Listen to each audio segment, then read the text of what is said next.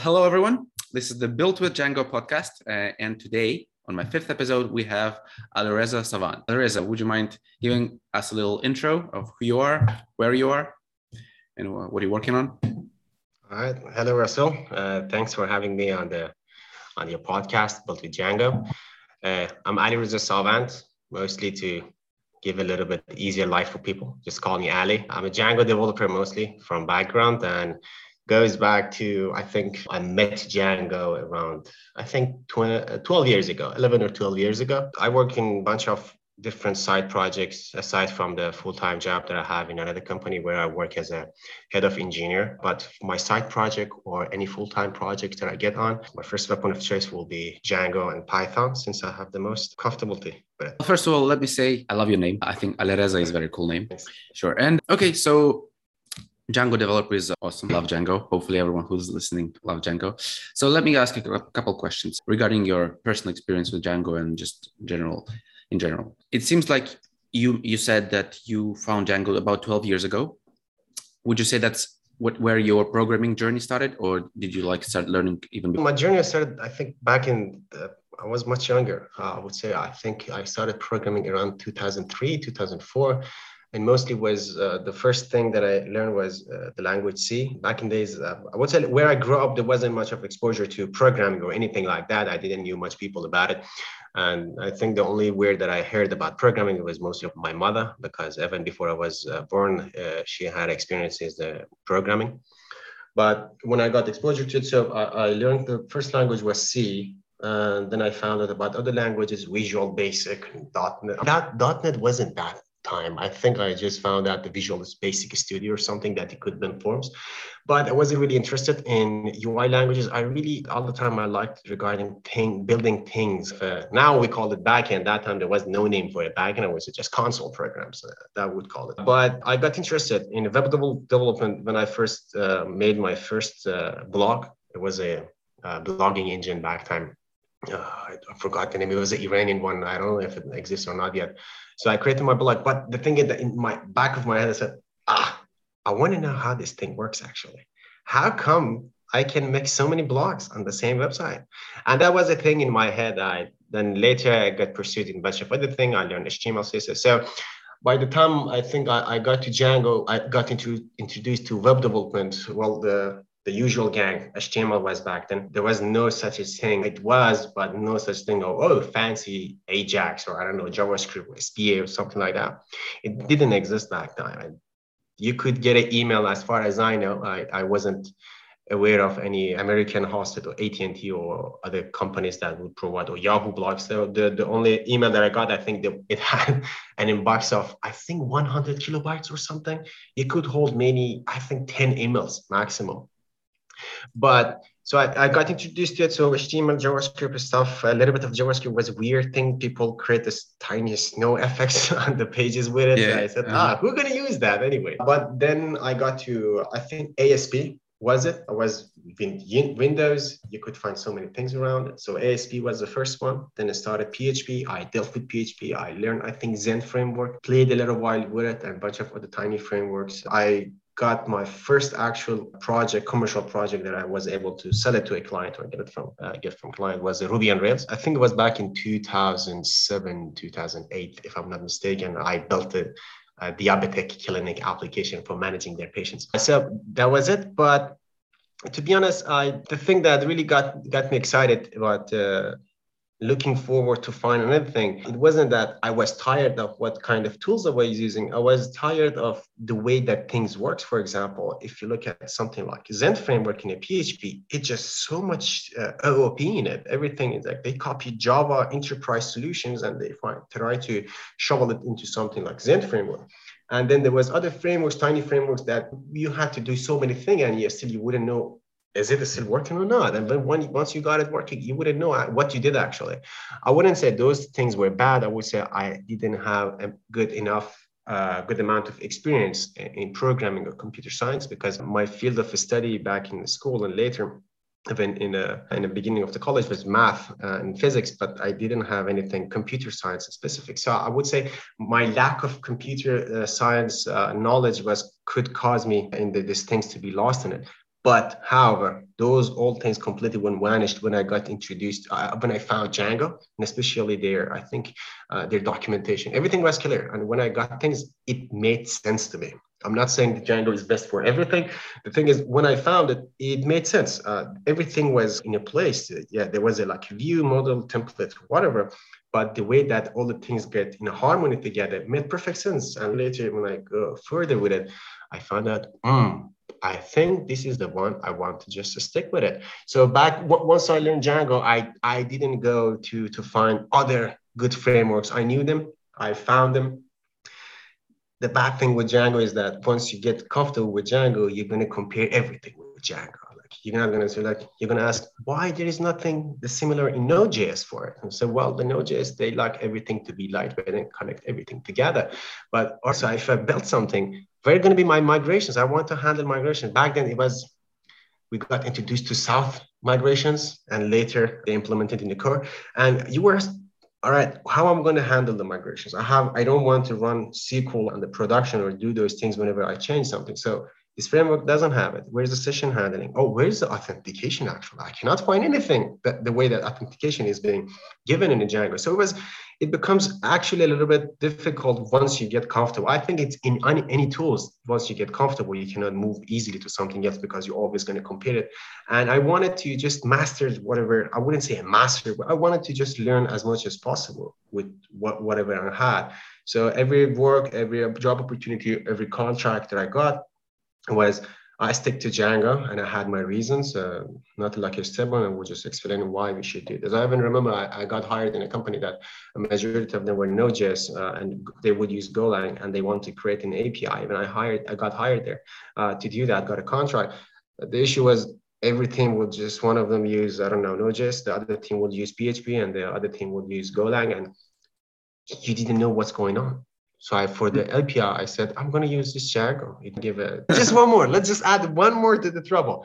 Maybe it's worth it. So yeah, I built that API. They use it, and I think it's still used in production.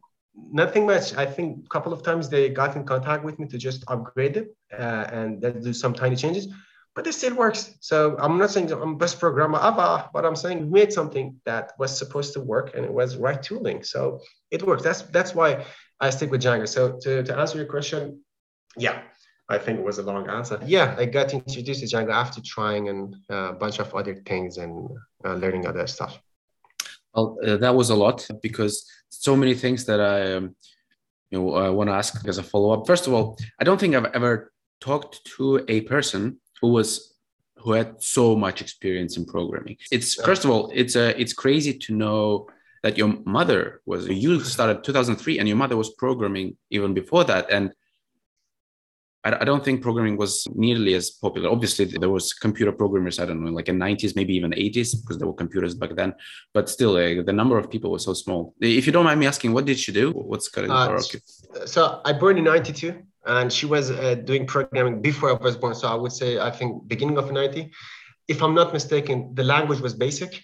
And she, I think, was getting prepared to work in banking systems or railways. I never got to understand which specific industry, but I knew that was. And I think that the thing is, back then I didn't know. When I got this information about her, it was when I was already 5 or 6 years into programming, and then it was mentioned to me. It wasn't so, because I think the time that she was pregnant on me, she stopped doing that. So she got to raising me or the family. She just chose the family over the work, and that happened. But yeah, it was basic as far as I know, the language basic. And she was meant to get either it was banking systems or the railway system. I'm not sure which one exactly, but it was one of them, one of those things. That's pretty cool. I think actually QBasic was one of the first languages that I was introduced to. It was like in middle school in Russia, and they taught us to do some basic and we built like a game. And I often hear people, if I talk to someone who's into web development, or even not talk, but just see like their Twitter feed or something, Usually the story goes like this, like when I was a kid, someone showed me how to make a website, or I would really want to make a website. And then once I did it, I was hooked, and then I'm making websites for the rest of my life. And I always find that, well, not weird, but just I cannot never agree with it, because first, like when I was a kid, I got introduced to QBasic. It was fun. We built an actual game, but I didn't get hooked. Then later on in high school, they taught us how to build a website with HTML and CSS or JavaScript back then. And I thought it was fun, but it didn't stick with me. And not only then in university, I was doing economics and mathematics, and I really needed to learn how to do data analysis with computer programming, with programming language. And then I chose Python. And then later, when I was like having issues finding a job, I was like, okay, I need to make a website. And then I tried some static website. I can't remember what the name is. The one that uses Ruby. I don't remember. That doesn't matter. And then, okay, maybe I need to do something else, because I got introduced to indie hackers community. On top of building a website, maybe I can do something else. That's when I got into Django. And when I tried it, then I fell in love. It was very cool. But it was 2019 or 2020. And when you started with Django, I think it's a completely different world. Like you mentioned South migrations. I never had to touch South migrations. I know people, like when I have issues with Django, I search. Like, for example, migrations is probably one of the biggest thing that people have issues with. When I search, like some questions on Stack Overflow are from like 10 years ago, like with South. And I'm like, I'm so glad I'd never had to encounter that. So you were like one of the first users, I imagine. I'm not sure actually when first introduced into the world. I need to learn, because I mean, built with Django. I think, if I'm not mistaken, I think Django was first, was it 2006 or 2007 or something like that? 2006, I think somewhere around that, the Django came in, was published. Was it 2005? Something around that line. So I got introduced to Django 2007, 2008, if I'm not mistaken. And yeah, to be honest, sometimes I see a project and they have this legacy or backward compatibility with South. They will have a South folder where the migration is in. So later, once the Django itself got the support for migration, all this migration was in the South. So we'll see. I said, I feel a little bit old now. Look at it. I'm sorry. This package is that time. No, it's pretty good. You don't feel old when you're actually getting something to get good at it. If you make your point on it and you decide that, hey, I want to get good at this. If I want to spend my time, I'd rather to spend my time on this. So I'm going to get good. If I just want to go and was it who wrote it? I think it was Jolie on software. Jolie's that he said the programmers are like birds that they see shiny things and they jump on it and they just get distracted. I noticed that when I was jumping around things, I noticed that when I found that the first time that the Golang came in, it was really a boom. It was, simplicity, everything. Google built it. Can you believe it? Google built it. We're going to use that. I thought I was getting in misdirection. It's good. Trying things, learning things. I know Golang, I built a bunch of projects, but I never actually wanted to put everything aside. And now it's a new thing. Every cool kid using Golang, let's use Golang, because the next thing that came out was Rustlang. Should I go and get a master of that? It's impossible. So I keep myself to be busy most of the time with Python and Django, all these things. Some people call it's a dying language. It's boring. It doesn't have, it doesn't run on multi-cores. It just it's worth to one CPU core. So your whole system is wasted. I'm fine. I don't care. I mean, I'm not building a rocket. I'm not building something that is so performance sensitive. If I want to do that, I can use some C. There's a bunch of better libraries. All this machine learning and data crunching libraries that exist, they leveraging Fortran or C and a bunch of other things, and they make a binary. The thing is, I just want to get things done. Once this performance became a thing, I'm going to deal with it. But I have no idea if my project even got to be used by 10 people. Or I'm going to be just myself. So it lets me to create things, boilerplate, and build MVP as quick as possible, get it out, talk with the clients or whoever that is responsible for the project of myself, and that's it. If it's slow, if it's scaling, sure. I'm happy to my project to have scaling issue. That's a wonderful issue. We're gonna solve it. That's fine. Yeah. It's funny that you say, you used an example of building a rocket, like I'm not building a rocket. But funny enough, I believe NASA, they use Django for their, obviously they're not building rockets with it, but it's funny. That's true. So I think Django is fine for building rockets as well. Yeah, of course. Okay, and actually, I only had 4 episodes. but usually I have, as I mentioned, people less experienced, and I usually ask like, when you were learning Django, what was the hardest thing? What resources did you use? So it doesn't very much apply to you because you have much more experience, and it's much harder for you to remember like what you were doing when you were just learning. But regardless, I think even if you don't switch up the language to Rust, to Go, and you still encounter new things when you're working on a project. So if you are building Go Nevis, for example, which we'll talk about later, and encounter an issue, or you want to learn something new in the Django, because it always grows and adds new features. How do you learn? Being the experienced programmer that you are, I think people might find it useful to know, like how you try to make it as efficient as possible, I guess. What's your preference? In case of Django itself, or any like problem domain? My question was intended for Django specifically, but if it's very different from other things, then sure, I would love to know that as well. Sure. Well, the Django the documentation was pretty good. And I found a bunch of tutorials, a bunch of things around the internet. And they were describing how to build things, The first time that I see it, when I learned Python, to be honest, through Django, because I didn't have any use for Python itself, because I was doing with web development. So I wasn't doing anything else. So Django itself, I found a bunch of tutorials. I think I was able to get some really old books around it, but the thing is, they were not helpful. I think the first book I purchased around for Django was actually 3 years after I was started with Django, but I wanted to learn something, but I don't remember the name of the book. But the code wouldn't work because the version has been changed. A bunch of other things had came in, so it was useless. But I learned some stuff in it. But I would say the tutorial on the internet itself. I'm a self-taught developer, so things after a while, the hardest part about learning something is that regardless of whatever you are learning, is in my opinion, that you have to learn how to learn.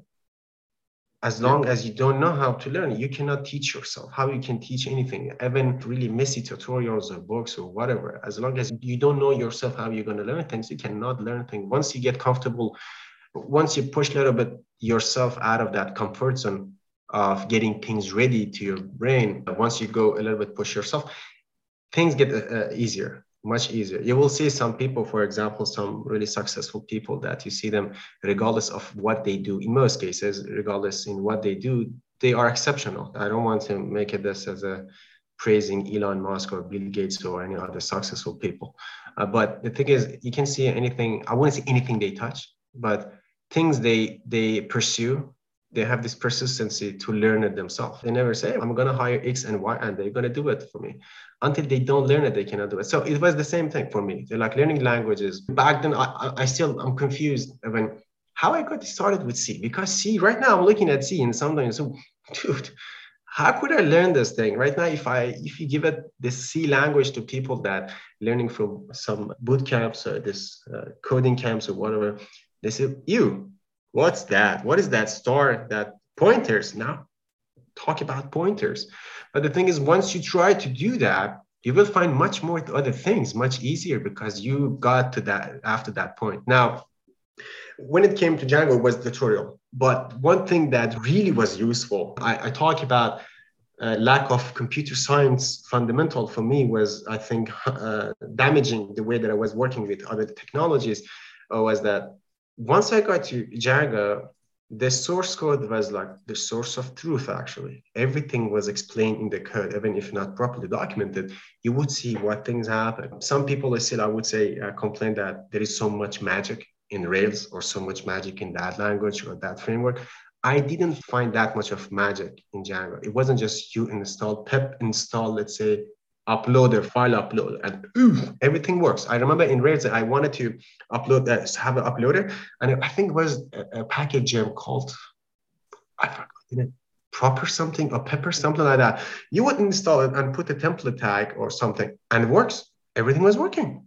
Like magic. I could do that like the whole day, but it came to the point that I wanted to change it. I wanted to show a tiny progress bar somewhere around the code, and I had no idea how. I didn't know how it's going to be possible.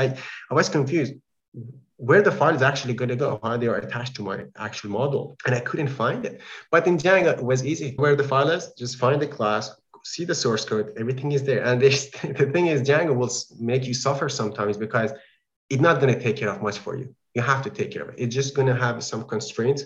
Here's the path that I'm going to let you to deal with. For example, you can see in Django, for admin files, you have to put it in admins.py. Models is models, views is views, right? So it tells you, or settings, it's settings. There are a bunch of things that tells you where to put them and how you behave as, it's an opinionated framework. So some other people, based on their experience, have decided that it's better for you to deal with that, right? Or the authentication is supposed to be like that, or migration is supposed to be like that. So some bunch of things are there ready for you, but the rest of the thing you have to do it. It's not just install one file and everything's there, right? So it boosted my learning really much faster. I started learning really quicker with Django. I think one of the reasons I got much more comfortable with it was I believe anything that I get problem with, I can go through the source code and find out how it works, how to change it. That's true. Like when I started learning Django, I knew a little bit of Python and source code. I don't talk about source codes. I could not look at it. It's just too confusing. Even to be honest, the official documentation, I'm not sure what's happening. I started with tutorials and just doing something and then something. And then, like you said, I want to change something. I don't want to do exactly the same that the other person did. And then it breaks. And I'm like, okay. And then I have to find how it works. I usually know very helpful people on Stack Overflow will help. And then bit by bit, I learn. And then when I search for something, I get on Google or DuckDuckGo. The first result, usually what I get is the official docs or the official Django website.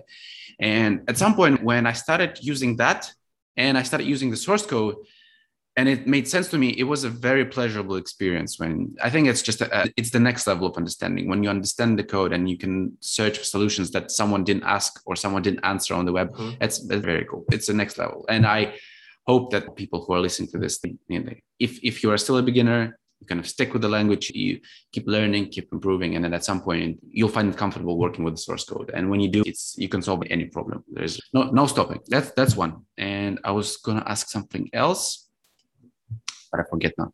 I spoke too much. I was gonna ask if you were self-taught, or it sounds like you're self-taught, or you have any official learning in university or anything like that. But no, I was self-taught. Completely. Okay.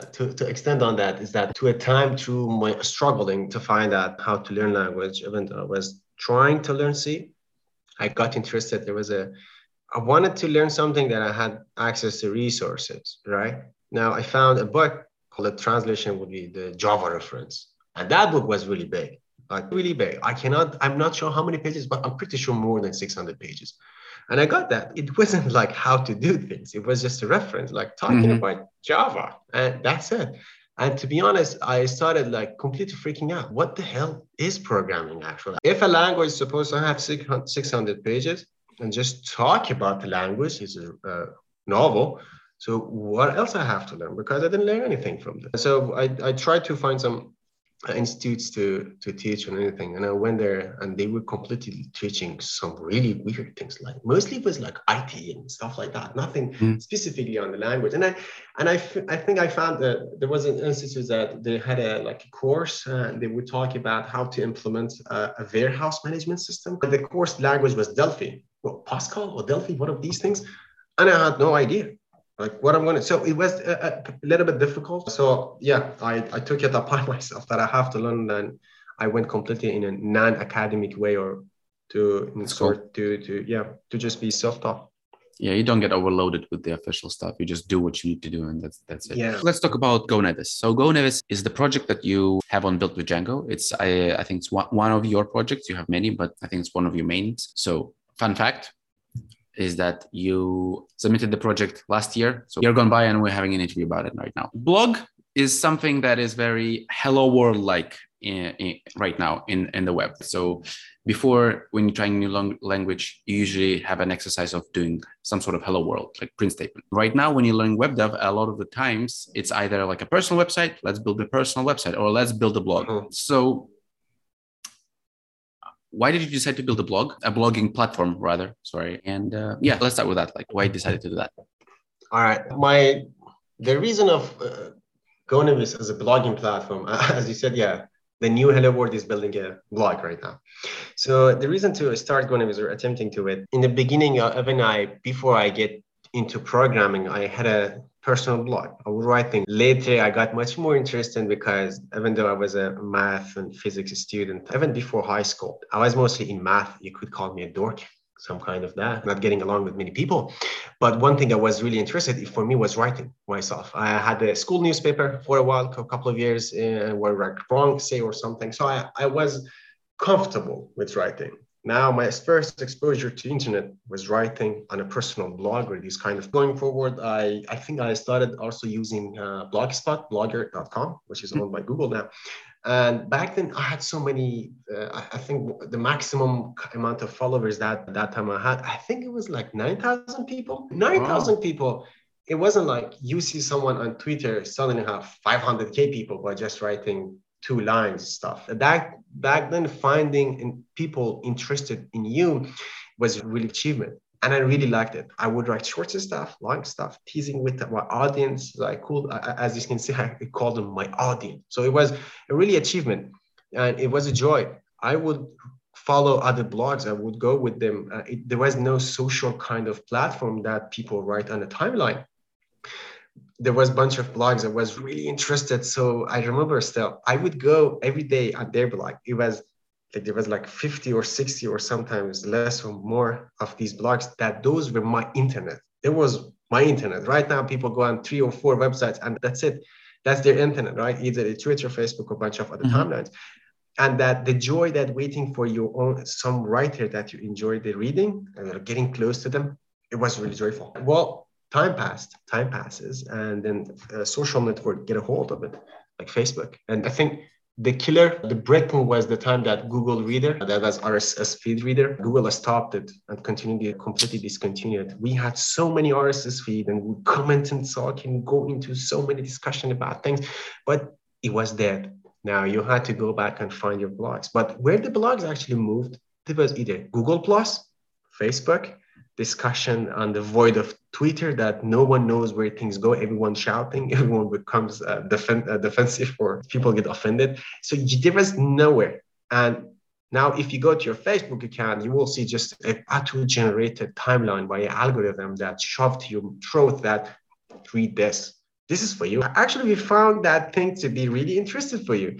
And after a couple of clicks or following a bunch of people, you get stuck in a bubble filter of the social networks, which is if you, let's say, if you have some kind of political view or anything, your whole timeline is that. You're not going to get out of it easily. You're not going to be exposed to something outside of your bubble because you're just going to be the person that it's in like in that one. You can try it. I mean, you in Instagram feed, just click on a bunch of pictures and everything that you will see, they like that picture. That's it. I totally agree. I used to use Instagram a lot. I deleted, don't use Instagram, don't use Facebook.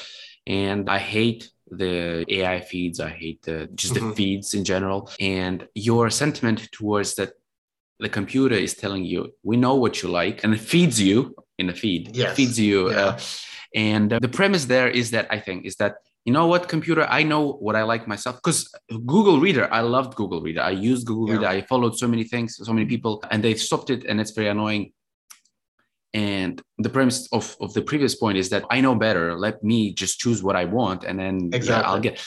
But not in defense of Instagram or Facebook, because I don't like them. But it works. The AI works. It knows what you want because people scroll for hours and hours. So it is entertaining. So the computer actually does know what your deepest desires are. But that's true. That's true. It's pretty evil, I have to say.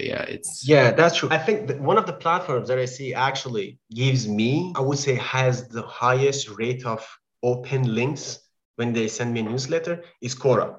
Quora.com, that people ask questions, and they weirdly send me things that I'm actually want to know about. And that is good. But the thing is, if I'm in a sphere of like Python or blogging and then these things that I learn on that thing or upvote or comment on it, for the rest of my life, I'm going to just receive this digest email newsletter about that. And the thing is, the more that the people rely on these things, they lose that kind of appetite to go and discover other things. And then you're just there waiting to be feeded, right?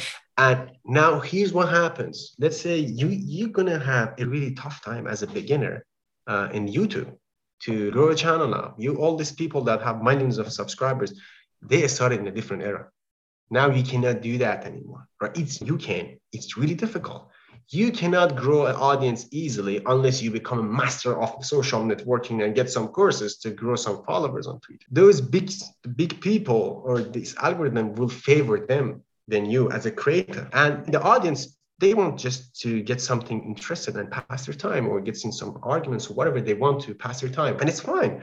But when it comes to the creators, you don't have any chance. The internet, it seems to me, the social networks, they are like clapping for the big boys or big guys or big girls or whatever to push them forward. Rich getting richer, right, and poor getting poorer. So that it seems that way. Are not going to get anything. But other than that, what you said, I know what I want to see. And here's the thing: just let me see what I want to see. If I want you to show me, I can have a decision. I can choose on it. So that became the thing. So I went to the WordPress for creating my own blog. Even though I'm a programmer, I could create a blog or a static blog generator. The thing is, I really don't have the time to do that. I don't want to go and, I don't know, Pelican or Jekyll or something and create a static. Yeah, it's cool. You're going to write in Markdown and something going to generate a blog for you. But I don't have the time. I want to just go write, publish it, and goodbye. If I want to have a picture uploading, commenting, I want to be there. So I choose WordPress or Blogger, and I didn't like it. I didn't know where my content is. I choose Medium. I started writing on Medium. I think I wrote a bunch of good articles on it, some Flipboard articles. But what happens was I would just get nothing. I said, wait a minute, isn't medium.com about getting me exposure to people? What I'm seeing, I'm just writing an article. I go on LinkedIn, I go on Hacker News, I go on my social media and post it. I get people to me. But where's the promise of Medium gonna show you to your audience? Where's the audience, right? And then it was just to stop there. And some days I would see some people like, I'm gonna have some visits. I said, where this visits coming from? I don't have it. And the thing is, these people will just find you completely randomly, or sometimes say, is that a bot? Or is that just someone just messing up with things? And then I would say for 6 or 7 months or 8 months, no one having even a single visit on any articles I write. So what happens is that more clickbait things, it's true for whole internet. But the thing is, this platform, even though they promise that they're going to give you exposure, they don't. They simply don't. You have to do the work, and then you will find Medium that owns the license of your work, which is completely annoying to me. So I didn't like social stuff, social networks, or these things. I didn't want the privacy concerns I had with them. I didn't want to be another, I'm not saying my content or gold, even a tiny hello and bye. That shouldn't be there. I can own it myself. So I said, all right, let's create a blogging platform. The thing is that I like about it. I want it to be simple. I don't want it to be complicated. I don't want to have add-ons there to click, have my, I don't know, e-commerce website and a bunch of partners and a bunch of ads. I go on WordPress.com, I click and open a dashboard. There are going to be 200 kind of different records going to third-party services collecting data. I have no idea what's going to improve my experience with this, right? Now, I built GoNavis to be able to just be a blogging engine. That's it. I don't want anything else. And still, even though I have the knowledge, I mean, back in 2013, 2014, I was working on this machine learning system that would give you a recommendation of the different shops or things that the customer would buy. I was working in the company and I was seeing the whole thing, how it works. I learned a lot of things. So I can do the same thing. Now, the tons of library to build a really sophisticated recommendation engine. But I said, I have not deployed anything such that on GoNavis. The GoNavis is just there for at least myself to the time that I missed the way that was blogging was about. A bunch of creators on it, people writing on it. People will discover you if they want to follow. They can follow and they will see you in the dashboard. And that's pretty much it. And we try to build it simple, not all this, install this plugin, install that, put this on, agree to this, and let's just farm the whole data and their thing. No, we still don't have any kind of tracking even on GoNavis. We don't even have Google Analytics or any kind of analytics on it. I don't care about that. If it, I would say my kind of measures and how people happy are is about when I get a feedback from them by email and how many angry emails I get sometimes. The thing is, most of the happy people, they would not tell you they're happy about it. They might mention it, but most of the time you get angry people complaining about things, right? Mm-hmm. So that's how I get a feedback. And I love the angry emails that I receive from people because I can iterate on it whenever I see something that is not working as expected. So yeah, the GoNavis was an attempt to get myself at least a blogging place and other people that will look like to have a blogging place like that. How many people would you say have I was going to say how many people have an active blog, but it's very hard to define what's an active blog. But in general, like roughly what you're feeling about it. Myself, in GoNavis, I think I follow like 50 blogs in GoNavis that are pretty active. At least myself, I follow them, excluding my brothers. I don't follow them. It's just a joke nice. between us. But yeah, there's 50 people that I follow, but there are many others. But I don't know how many actives. It's now I cannot go and look at the database to see how many new posts coming. There are so many posts coming, but I have to run some analysis on them to see who's actually active. And I don't know what's the measure of active, because the blogging is that it's different segment by segment. If someone is a marketer, it's different how to deal with it. They could post a blog every 2 days or every day or every hour. There are some people that keep a personal thing and they don't have a schedule. But I can say out of this, for example, per month, we have around 7,000 to 8,000 new posts that have been published on GoNavis. Wow. I think 20% of the posts that we'll see is most of them are just draft. They don't get published, but later next month they get published. And by now, I'm not sure, I haven't checked, but I think we have over 80,000 posts in a database. Now, we don't advertise GoNavis anywhere, like putting advertising or whatever. We just left it to grow naturally, grow organically. So how would you say you attract, well, not attract, but how do people find you? Do you think? In the beginning, I put GoNavis in some of websites. I think there was another website such as yours, built with Django. And I think there was DjangoSites.org, something like that. Yeah. That's the first one. I put it in some comparison websites as well and put it there. And that was pretty much it. I think, I also recommended to some people on Reddit. I posted. The thing is, the moment I put something on Reddit, I get banned from it, either for self-promotion or something like that. And it's no one really. The blogging it's a skill. Is you have to package it up as if it's good for people. Yes, I need to put it there and say. But now I think in the beginning it was pretty difficult to find someone to come. So I just ignored anything. I did not want to spend my time on finding people. So what I did, we just tried to keep it healthy, like implementing things in it. Because for a while, I would say, first we wanted to run advertisement for it. But we looked at it, said, let's put advertisement. But what are we going to advertise? We are a blogging engine. There are like hundreds of them out there. And there are really good ones, actually. From the end user perspective, WordPress.com is good. Medium is great. Ghost is even self-hostable. You can go do that if you're a hacker, if you want to deal with it. So why they choose us? I cannot say, yet another blogging engine. Try us because we are different. But no, that wasn't. We couldn't do that. So we tried to do what we had in mind about it. Keep it simple, even though some stuff in the back end of the GoNavis are pretty annoying, complex.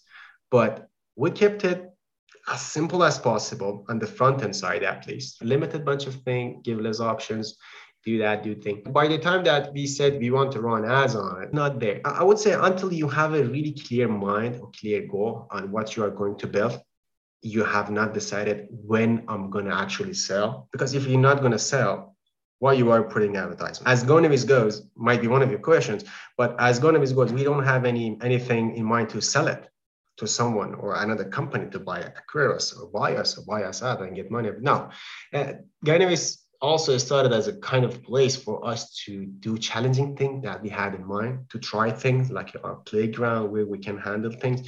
We never looked at it as a commercial product. But not looking at it as a commercial product also damaged us, because I got so many people asking me, how you're running for free?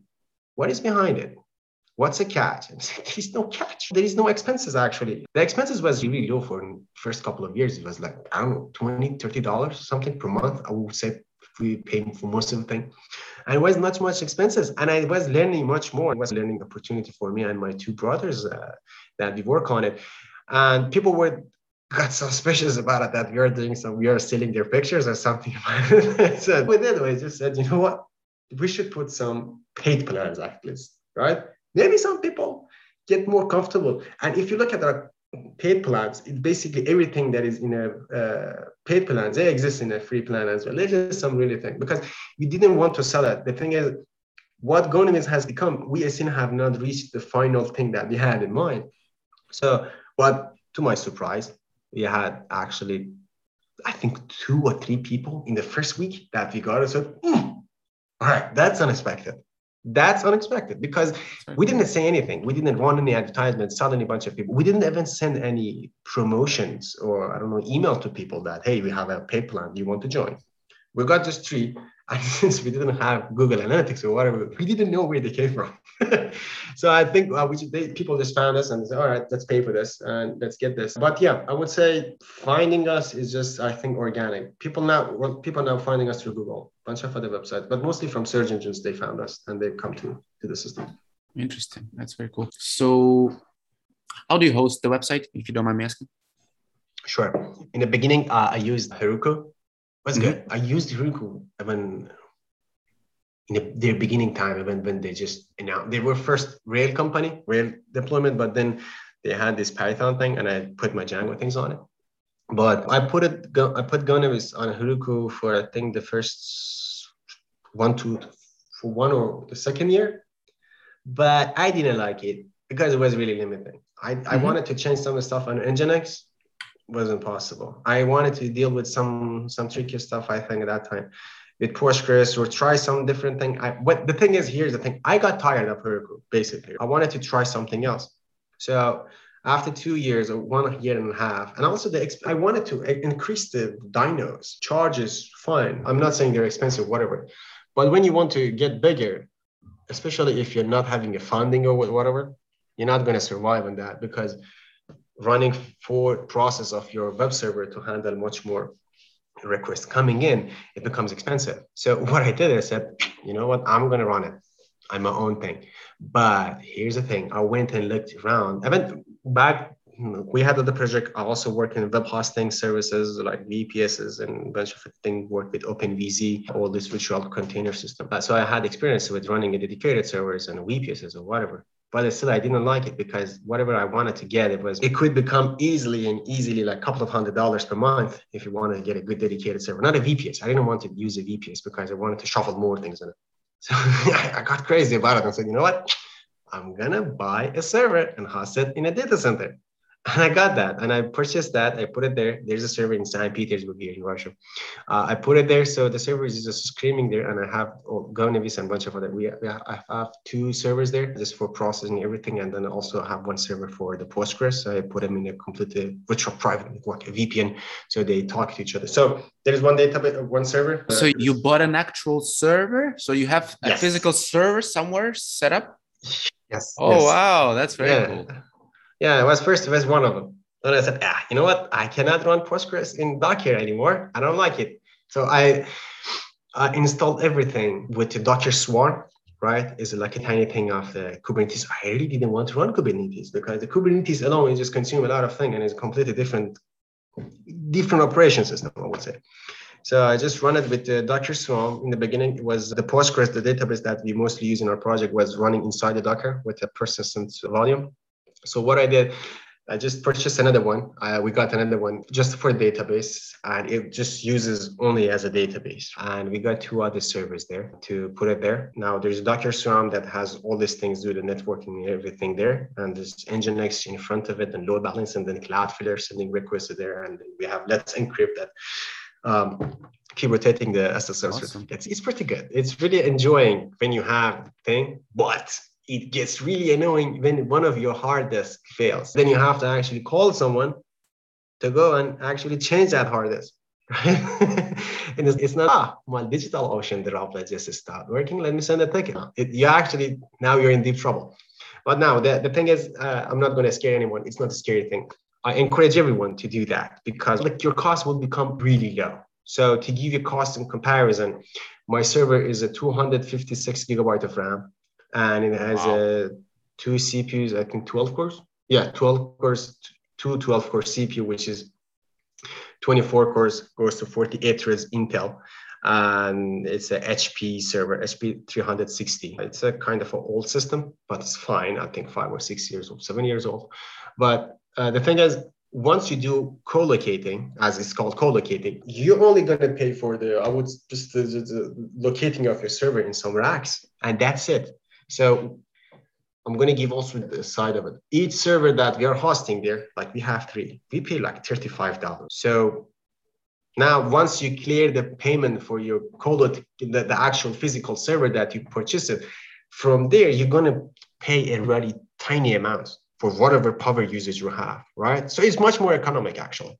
And you can buy these servers on eBay or whatever. Sometimes you can buy good servers with 64 gigabytes ready to go for $200. Most of these companies that they have these big data centers, they dump all these things in the eBay and you can just purchase them. But I didn't purchase it on eBay. I got it from vendor here that had a partnership with HP. So I got it there and I got it on installment. So it was pretty easy to own it and just operate it. I didn't pay the whole amount in one go.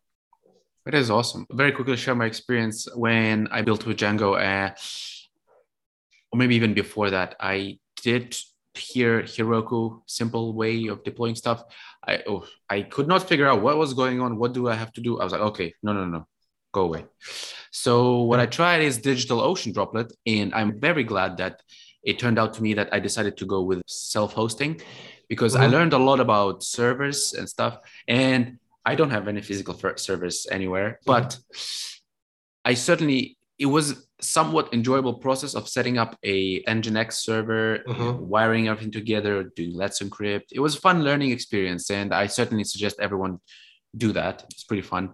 And in the future, I certainly want to play, when I'm rich and I have a house and everything, I'll have a separate room for servers, for server rack and for managing this thing. It's fun. You're having your own server and stuff. Yeah. But I have never heard of anyone actually having an actual server and hosting. That's pretty fun. That's pretty cool. Yeah, just one thing to let you know is that they are pretty loud. There are 12 fans on them and they're screaming loud.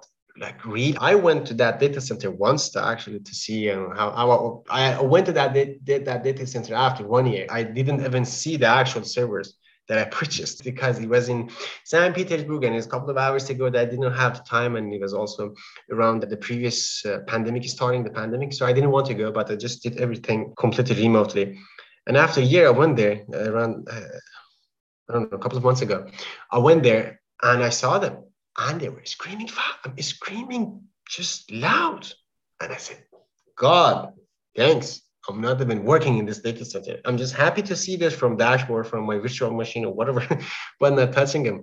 But yeah, they're pretty fun. It's really enjoyable. Let's go back to the GoNevis platform. So you mentioned that you had, when you started with your brothers, you had an idea of what you wanted to look like, and it's not there yet. So not yet.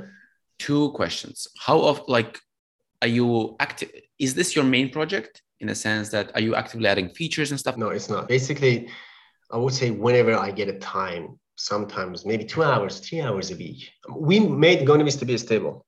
Like we don't get any bug reports. We don't get any errors or anything that come. Yeah, sometimes one of the Docker images just stays alive so long, or Celery just doing these crazy things, and that's it. Or Redis not being completely able to handle the loads. But that is pretty much it. No bugs, nothing, works as expected. So we are not in rush of anything else. Now, I don't touch it because mostly 3 of us are working as a consultant on other projects full-time, I would say. So we have less time. And the thing is, I still want to think properly what's going to be next. I know what's next for it, but I want to start dealing with it when we have a proper time to sit and actually completely stab at it. I don't want to just have, you know what, we're going to just do a couple of hours today, or do a couple of hours next day. No, let's completely plan for it. That's interesting. That's cool. Let's talk about one of the features I think you added recently is a machine learning algorithm that stops from people posting spam, spam type of content. That's pretty cool. Again, at the time when I was researching, I didn't know you had such a huge amount of experience. So what I was going to ask is, because you actually posted the code, you made a blog post about it on your blog, hosted with the GoNevis. And it's very detailed. Like your blog posts are very detailed. I highly encourage people go check it out, and I'll leave a link in the show notes and stuff. I was looking at it, and it's very complicated algorithm, complicated code. So I was kind of wondering, if you built it out, oh yeah, I want to do some ML, and let's learn to do that. It's not that way. And plus, you said that you have physics, mathematics background. I'm sure you have more experience with machine learning beforehand. And again, I wasn't sure how many users you have on GoNevis. If you say you have 80,000 blog posts hosted already. Yeah. I think it's getting hard to manually look through things and then being okay. It's impossible. I'm not saying GoNevis is big. It's pretty tiny, comparing with other things. But at least for whatever it is right now, for this scale that it has, I go to the admin panel and I refresh the page, wait a couple of, I would say, minutes, and I see 10 more, right? Now, I'm not going to be around my computer to check all of them every day to see what's going on. Yeah, there are a bunch of things that goes out of hand, and later we found that, and based on that algorithm that we have and described in that blog post, we found a bunch of things that, these naughty things got in. So we just put it in the machine learning pipeline and they are taken care of. But yeah, it's getting annoying to deal with. We have like guest commenting, I would say, not guest posting, guest commenting, and the guest posting commenting. Commenting. Yeah. Yeah. Supposed to be taken care of because now you don't need people to verify or whatever. Someone leaves a comment, it goes in a database. The other time could be another blog post. The other time we had been attacked. And these attacks, now they come, I'm happy that these kind of attacks becomes completely specific about the platform, because someone decided we're going to mess up with this system and they designed a script for it. Now, the other time someone was abusing the guest commenting. And I think they thought we're going to post guest comments on these blog posts and they're going to be all published. What they didn't know was whenever you make a guest post comment, you have to verify your email. And somehow they were able to do that as well. And then I put them just simply in shadow ban. And they also it's really, I would say these kind of attacks are getting really smart, to be honest. It is like someone sitting and actually trying to make a perfect attack to what purpose? To be honest, I have no idea. Sometimes, there is like scamming purposes around them.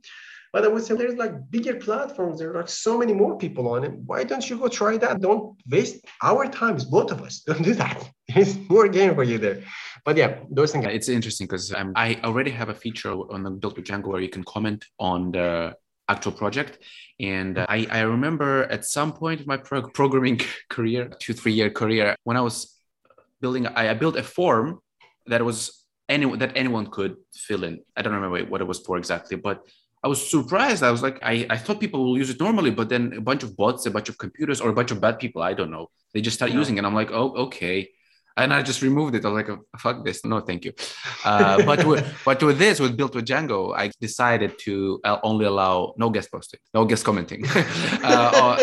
I only authorized users. And I think that kind of solves the problem for now. And I'm going to keep it that way. So I think it's fine. But for blogging, you want to have any person to write this. So it's, you can't easily solve this. So it makes sense. Yeah, one question I had about this ML algorithm is that in the blog post, you mentioned that your website is built with Django. But your machine learning algorithm to detect spam, it's Python code that you exposed to the world with Fast API. Correct. And so presumably it's separate from your Django app. You just, from like when someone submits a blog post, it sends like an API GET request or POST request to that Fast API ML algorithm, goes through, and then it tells you it's good or it's not good or something like this. Did you have in mind, or if not, do you have in mind, because it's a separate thing, to turn it into a separate product that will allow people to use it for that kind of purpose? Have you thought about it? I have.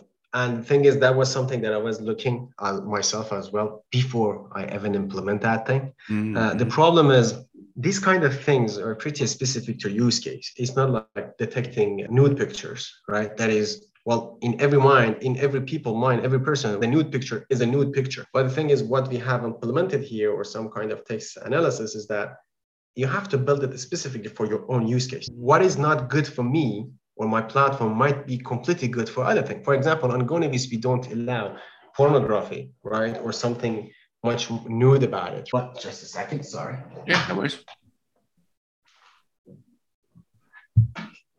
My cat just got out of the favorite sport that she has. So she wanted to go out. All right. So I was saying, So it's pretty use case by use case, right? So if I want to say, hey, I'm going to give it as a product, even if I can give it as a product, the thing is, no one might be able to use it because, well, in that person product or your product, you might not see the content that I get as a bad product, which is specifically better for me. But yeah, I completely agree. It can be tailored with enough abstraction to each usage, right? I would say it could make a good amount of money if you try to get a good stab at it, because it's a kind of an annoying problem to solve. And most of the startups, and I would say startups, any project, it's annoying. Imagine if you want to send email and you have to actually create your own email server. You are fine to pay someone else to send your emails. And it's true. It's so you pay for convenience. Now, the thing is, I thought about it. But the thing is, since I myself couldn't find a solution for such a simple problem, to be honest, that made me think that probably is not a good idea. If it was, maybe Google will just provide something similar. But what Google and I think Amazon, they have this machine learning system, auto machine learning, that you can upload a CSV of classification. And then it learns. The thing is, it learns based on whatever you want it to learn. Here's my bad customers and here's my good customers. You cannot say, we know bad customers, we know good customers, and we think this is good for any business, right? Now that's a thing that I couldn't think about it. But if it's possible, probably it's possible. Probably we can build something. But then you are entering in the completely a hostile territory of much bigger players that they're talking about billions now. You have to deal with that. And I'm not saying it's impossible. It's completely possible. But then you have to bear in mind that you are in a long ride. Yeah, I can imagine. You just open up to the world saying, "Yeah, you go try me. I'll deal with everyone." It's probably stressful. Some customers come said, "Yeah, we have a CSV file that is like 200 gigabytes, and it's completely annotated with our customers' data that we want to learn from this." And you can, I would say, dude, I don't have any network bandwidth of 100 gigabytes of your CSV to upload, let alone to just do some computation on it. That's the thing. Yeah. Okay, that's cool. Awesome. Let me ask you a couple kind of quick questions on your Django experience, just for people who are interested. Maybe I don't know. What's your preference with function-based views versus class-based views? Oh yeah, class-based views. I mean, nice. The moment they came in, I said, you know what? No longer function-based views, just class-based. I think it comes from my background of being really OOP in it. But the thing is not just OOP, like thinking that way, is that the way that you can abstract things on it. You can abstract things properly. You can just do inheritance. You can not repeat your code. I really hate wet code. I always want to dry code. So I just do everything. Now, think about it. Look at the Django REST framework that they came with their the model that everything is completely combined together. It's kind of way that they are using they're reaping the fruit of the class-based system, the way that we are able. Now, there is a dispatch. Previously, if we want to not be able to let the non-login users to come in, you had to put that record logging decorator on those function-based views, right? Now we can have a mix-in and no longer decorators, because the thing is decorators are sometimes really confusing for beginners to have an understanding. I remember back in 2012, every interview I would go on a Python jobs and would say, can you explain me what is a decorator? I said, yeah, dude, easy peasy. But then I found out probably it's a really difficult thing. Then I later found out, oh, so many people are asking about decorators. It's easy to grasp, but not for everyone. So then you had to actually use that on every function-based view that you have. And the time that you wanted someone to learn your code, it was, what is this? You had to put your bet on, I would say, no junior developers, but it's a medium level developers that they could understand this. Because in any time you had to deal with another decorator and someone had to write it, either a super user, put a decorator. But now it comes to be a class-based views, everything in place, shaped properly, everything is a class. So much easier to handle. Cool. Regarding decorators, I have to say though, the fast API use of decorators is very simple. Yeah. Like it's very nice. Yeah, it's really good. Yeah. Okay, so that question interested me. Have you ever contributed to the Django code base? No, not directly. I think I haven't sent a pull request to Django REST framework. They said, you know what? Someone else made a better one. But back at the time, there was a bird trying to find shiny new things. I had a project. It was a marketplace. It would pull data from Shopify, BigCommerce, and a bunch of other platforms. When they put it, it was like a marketplace could compare them. I built that with Django as well. That project is long dead because so many other issues that I had. Not about the project, was legal issues that was around it that I had to take care of it. Now, back then, I got in my mind, you know what? That was what I told myself. You know what? My project gonna completely like bulldozer on everything, and I'm gonna have trillion gigabytes of data. I should use a web scale. Who is it? Who's that thing? The usual suspect, MongoDB. And MongoDB wasn't working with Django, right? That was the thing with it. Django never actually, I think I have a bunch of comments some places in Django tickets regarding, hey, guys, it's really good database, like a fanboy. So there was a fork of Django called Django Non-Rel. And Django Non-Rel, I tried to contribute to it. I even made a Django MongoDB cache backend that time, I remember.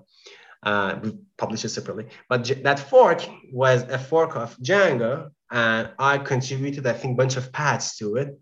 So I was contributing patches to the main code of the Django, but mostly in case of it was not the Django itself. The thing is that by the time that I hit with a bug in a Django whatsoever, I see so many people have fixed it already. And there are much, much more capable people than me that can deal with that. And I can see some contribution. The amount of work that goes into Django code base itself, the people that governing the whole code base, the release management, keeping it healthy, like the whole community around it, and all this thing is fascinating. And I don't think even though I have a good amount of knowledge with Django, I still cannot see myself that I can deal with Django development itself for a couple of days. It's a different, complete beast. It's different thing. Yeah, for sure. Yeah, I feel like I'm good with Django. Like when I was starting to learn, it took me a couple of days to do something. They say it's a quick framework. It's built for you to build things fast. But I didn't know it. So learning slowly. Now, when I think of a feature, I'm like, oh, I think I can do it. And I usually do it within a day. And it's very fun. But as you said, like governing and managing the actual code base is a whole different thing. And I think, I wouldn't say it's my goal, but an aspiration at some point in my future to be good enough to be able to contribute, not necessarily having a job as doing it, but seeing an issue and contribute. I think it's pretty cool. Can I ask for your opinion on Web3? Have you followed it, learned it? Is it something? No. Is it about crypto? Or like Basically, yeah. The way they say is I started with Bitcoin, then Ethereum, and so basically, I think I heard this kind of good term. Like Web 2 was a revolution in front end. Like you had Web 1 was just like basic HTML, but with Web 2, it's like when you have JavaScript and all this fun UIs and stuff. And Web 3, they say, that's what I heard, is a revolution on the back end. So instead of using Django or something, you have like smart contracts that govern how action. It's connected to crypto to answer your question, roughly. I think around Web3, I also heard not just like this Bitcoin or the crypto or whatever around it or blockchain. And it was that some people, Web3 by this point, I think could be many things, right? And also people talk about decentralizing the whole web, because Web2, we let users to produce content and a bunch of companies come and take the advantage of it and hosted everything for themselves. Now the web is becoming closer. Let's now open it and decentralize it, right? Now, I'm fine with decentralizing or whatever. And I don't understand where did this crypto comes in or this contract. I had some experience with Solid language, which I think is around Ethereum project. Right? Solidity? I tried building. Solidity. Is it Solidity? Yeah, I think it's I built some stuff around it. I had to install so many wallets or whatever, right? I think I felt like really old not understanding it probably. But I get back to it. I'm not sure if Web3 is going to even take off. I cannot predict it. It could be something really good, but I'm not sure about it. Think about it. The big companies that are choking the whole internet and closing it behind the wall, I don't think this kind of opinion going to go far as long as these big players having a big foot on the ground. Unless you suddenly, for example, let's say if Google and a bunch of other big websites decided to accept Bitcoin, you would see Bitcoin skyrocketing everywhere. Or the example of IPv6. We are still on IPv4, even though IPv6 was, I think it's like 20 years ago it came in, but we heard about it recently and no one is still using it. You open a VPS with the IPv6 only without renting in the IPv4. It doesn't work most of the time. Most of your apps, most of everything cannot get connected to it, because the thing is none of the big players started going after it. If suddenly you cannot access Gmail without your router, your ISP supporting IPv6, I promise you in 1 week, everyone going to be on IPv6. So it depends. Like also Bitcoin and other technology. It's a good point. To that point, Facebook just did change their name to Meta. So I don't know what that about. I just heard about it. I don't know anything about it, but I think that's first of all, that's their try to rebrand, because Facebook is just such an evil corporation now. Yes. And I think it's their plan to enter the metaverse, which I believe, I'm not 100% sure, but I believe it's a code word for crypto stuff. Yeah. But my question was around, like, if you said you tried it with Solidity. So you did have some kind of interest and you tried it. Yeah. All right. Yeah. Sorry to drifting to something else. I think one thing that I didn't like about Solidity or whatever this thing was, if I'm not mistaken, I might be mistaken, there was like gas cost in it, that like everything that's supposed to be executed, there is a cost on it that someone has to. I didn't understand that. That's why I didn't follow with it, right? Like every contract or every action that happens, there is a cost. Mm-hmm. And I said, wait a minute, we get used to the free things on the internet. Now we have to pay actually. That's We're like true. That's submitting a true. form. So Yeah. what we're going to do that? And I remember there was a company that I worked with, the CEO of that company got back to me and asked me, hey, you know what? I have an idea to create a system with blockchain. And it was about buying stuff like a tiny marketplace that people could buy things and there was like Mm-hmm. digitally own it. And the way that we were discussing was, it was clear that the whole idea of this product is just mentioning blockchain and just created with blockchain. Thanks God, this whole hype of blockchain is coming down. Everyone got to blockchain, like everything. I could say building a pony with a blockchain. Ooh, that's really good. Let me invest $10 million in. Yeah. So I think the hype is coming down. It was really distracting. It was really distracting, but who knows? Yeah. I think there was a research that companies with the word blockchain in the name or in their kind of title, they Yes. had better performing stocks at the time. Yeah. Buy it for the word. Yeah. The word machine learning, I think, has gotten into place. Like everything is like a to-do list with machine learning, right? Machine learning. So yeah. We take care of your security. Machine learning. AI, ML. Yeah. Just keywords. And they have some numbers like moving around with this kind of CSS. Yeah. I think that's it. I don't think I have any more questions. Thank you we spent, I think, more than an hour. So yeah. Thank you very much for such an extensive. You have a very interesting career. You have a lot of experience, and I don't think I even scratched the surface. So I would love it if maybe like in some future we could do it again. Ask something more. Oh, it was just a fun discussion. So thank you very much for joining. Thank you very much for sharing your experiences. Thank you so much for having me and also having me this discussion. I haven't had a long time. I had not discussed with anyone actually most of these subjects because due to being really busy, it becomes really harder to discuss anything and go on in subject. I would say if you never think that, I tell to anyone, never think that you don't have enough experience, because whatever experience that you have accumulated through years is that because whatever you had needed, right? The moment that you get involved with a project that requires much more, you can see, I look at it myself 15 years ago, I would go and find some code bases, some source code, whatever. Even after, like, I would say when I had a really, really good experience in programming, I would go on some websites and see some source code. I wouldn't know what they're talking about. I would just look at it and what is this? Whoever wrote this, either were they out of their mind or they didn't know about programming or just monkeys like hitting the keyboard or some geniuses. Whatever it is, I don't know. But the thing is, the problem is that you don't have the knowledge in that domain, the language, the frame. You have everything that you need, but you don't have the knowledge for that domain. Right now, if you have not worked with, let's say, a warehouse management system, for example, and you are a master of Django, I give you the code base of that warehouse management. You have no clue what's being done, because what you're seeing at the whole process of solving a warehouse management system, right? Mm-hmm. You're not seeing a Django or Python. You just see someone was trying to solve a business solution. So most cases like that. So I tell to anyone, if you find a source code that is really hard to follow and you don't know what's going on, either look at it or just study a little bit on the problem domain, the domain that is being dealt with, right? A payroll system is impossible to look at it without knowing what is taxation, what is payroll, what is that the specific country that this thing is talking about. Mm-hmm. But if you're let's say you create a blog engine or a simple website or CMS content management system, you see the source code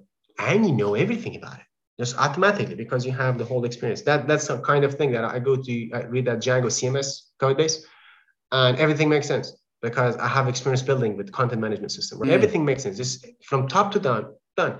But I go look at their Django shop code base. I have no clue what they are doing. Mm-hmm. What is this? Because they don't have the experience in that. So I would say never think that you are scratching surface of thing. There are so many people that don't know. They think right now you have 1 year experience. There are people that think they're going to get to you in 1 million years. The thing is, usually people reach the place whenever we reach something new, we say, I'm not enough. And that's a good thing because if you say I'm the master of everything, you're not going to go further. You have to know that you don't know. Once you know that you don't know, you can go and further and just know more. That's the thing. So now 3 years, I think, is more than enough. 2 years is more than enough. People with 6 months of experience, but they are productive as hell. I have seen it. Yeah. And I've seen people with 15 years of experience. They're not productive. They don't know what they're doing. They just create bugs and after bugs and they call it a job. That's the thing with it. What would you say? Do you have like any advice for people who are listening, who are perhaps in the beginning of their journey or 2 months in? Do you have any advice in just maybe around Django, maybe in general? I would say from my own experience and also from people that I sometimes teach programming or mentoring them. In the beginning, programming is, from my own experience at least, is really hostile. Is really hostile towards you. The only thing that it does, it pushes you away. No matter how much you love it, no matter how much you think you're gonna be successful at it, it's hostile. It twists your mind. It makes you tired. There are going to be bugs. There are going to be issues. There's going to be lack of knowledge. There's going to be time that you don't know what you're doing. But the thing is, with enough persistency, with enough being stubborn at it, and enough to go, the more power that it pushes you back, you just go at it. You eventually learn it, right? It's not brute forcing your brain. It's that you are just now dealing with something that had changed people, like changed humanity for at least this last 60 or 70 years. It's something new to our brain. We don't know what it is. You can learn fishing in, I would say, a couple of days or a couple of months, right? If someone teaches you, you can learn driving, but after some like 20 hours or 60 hours of the teaching of the driving school. But when it comes to programming, we are dealing with a different thing. And it's hard. In the beginning, it's really hard.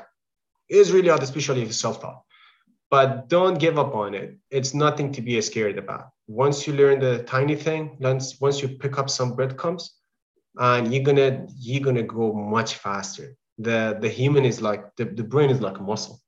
You give it some exercises, and then the previous yesterday exercise is nothing for it. It needs more. It's just a beast. It never stops eating. You get master of, and for people who have not, don't know any kind of programming language, I would say, once you learn this language that you're dealing with, regardless of whatever, once you learn it, you're going to be hungry for another language to learn. You will be weirdly excited about finding another thing, right? You get master of Node.js and you want to try Deno. If you get master of Deno, you will find Rustlang now. And you never stop. And the thing is, you just learn one thing. All the other things are easier to go with. Just learn something, just find something, never give up, find a problem that you're really excited to solve. You're gonna deal with it in no time. That's a good advice. Push through, and you're just gonna love it. Yeah. That's a good, very hopeful, very hopeful. Oh yeah. Well, thank you very much, Alireza. Thanks for taking the time to talk to us, and yeah. Thank you very much for your wonderful podcast and having me on this. Sure. All right.